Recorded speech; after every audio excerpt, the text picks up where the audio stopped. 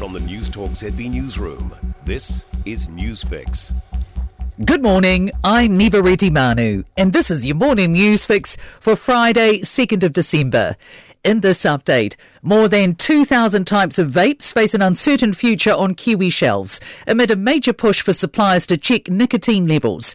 It comes after the Ministry of Health wrote to the industry's companies instructing them to provide safety details about their substances. Chief Political Reporter Aaron Darman has this exclusive report. News Talk ZB understands 340 vaping products have already been voluntarily removed, with about 1,800 needing further evidence that they comply with the law. It's understood the deadline for information was midday today, but that's been pushed back 1 week to allow more time.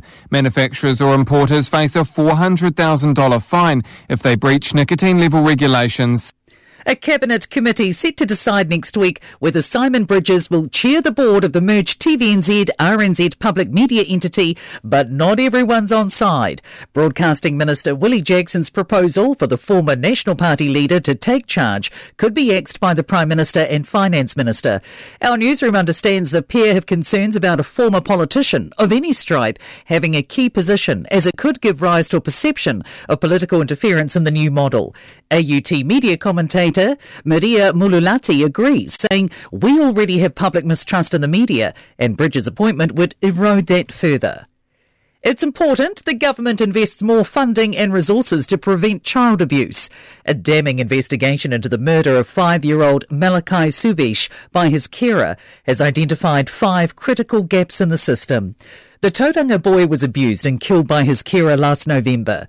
The review makes 14 recommendations aimed at ensuring there are interlocking safety nets in place to make sure no other children endures the same thing.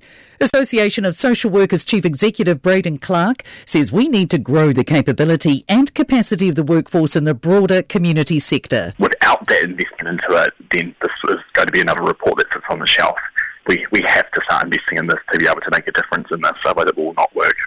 The Motor Trade Association is raising a red flag with fears tow truck companies will bear the brunt of law changes, giving police greater power to impound vehicles. New penalties to deal with fleeing drivers include licence disqualification for up to 2 years and permanently losing a car.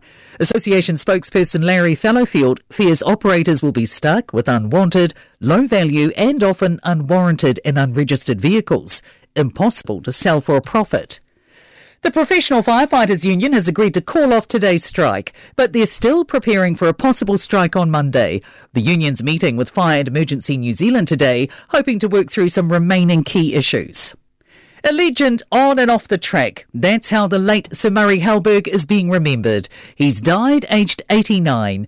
Sir Murray won gold at the 1960 Rome Olympics and 2 more golds at 1958 and 1962 Commonwealth Games for the 3-mile race.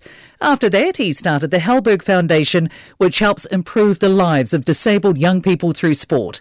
Life member of the Halberg Trust, Mike Jeffcoat, says it was something he dedicated his life to. Murray was obsessed with making sure everyone got equal opportunities and people got into sport as much as possible.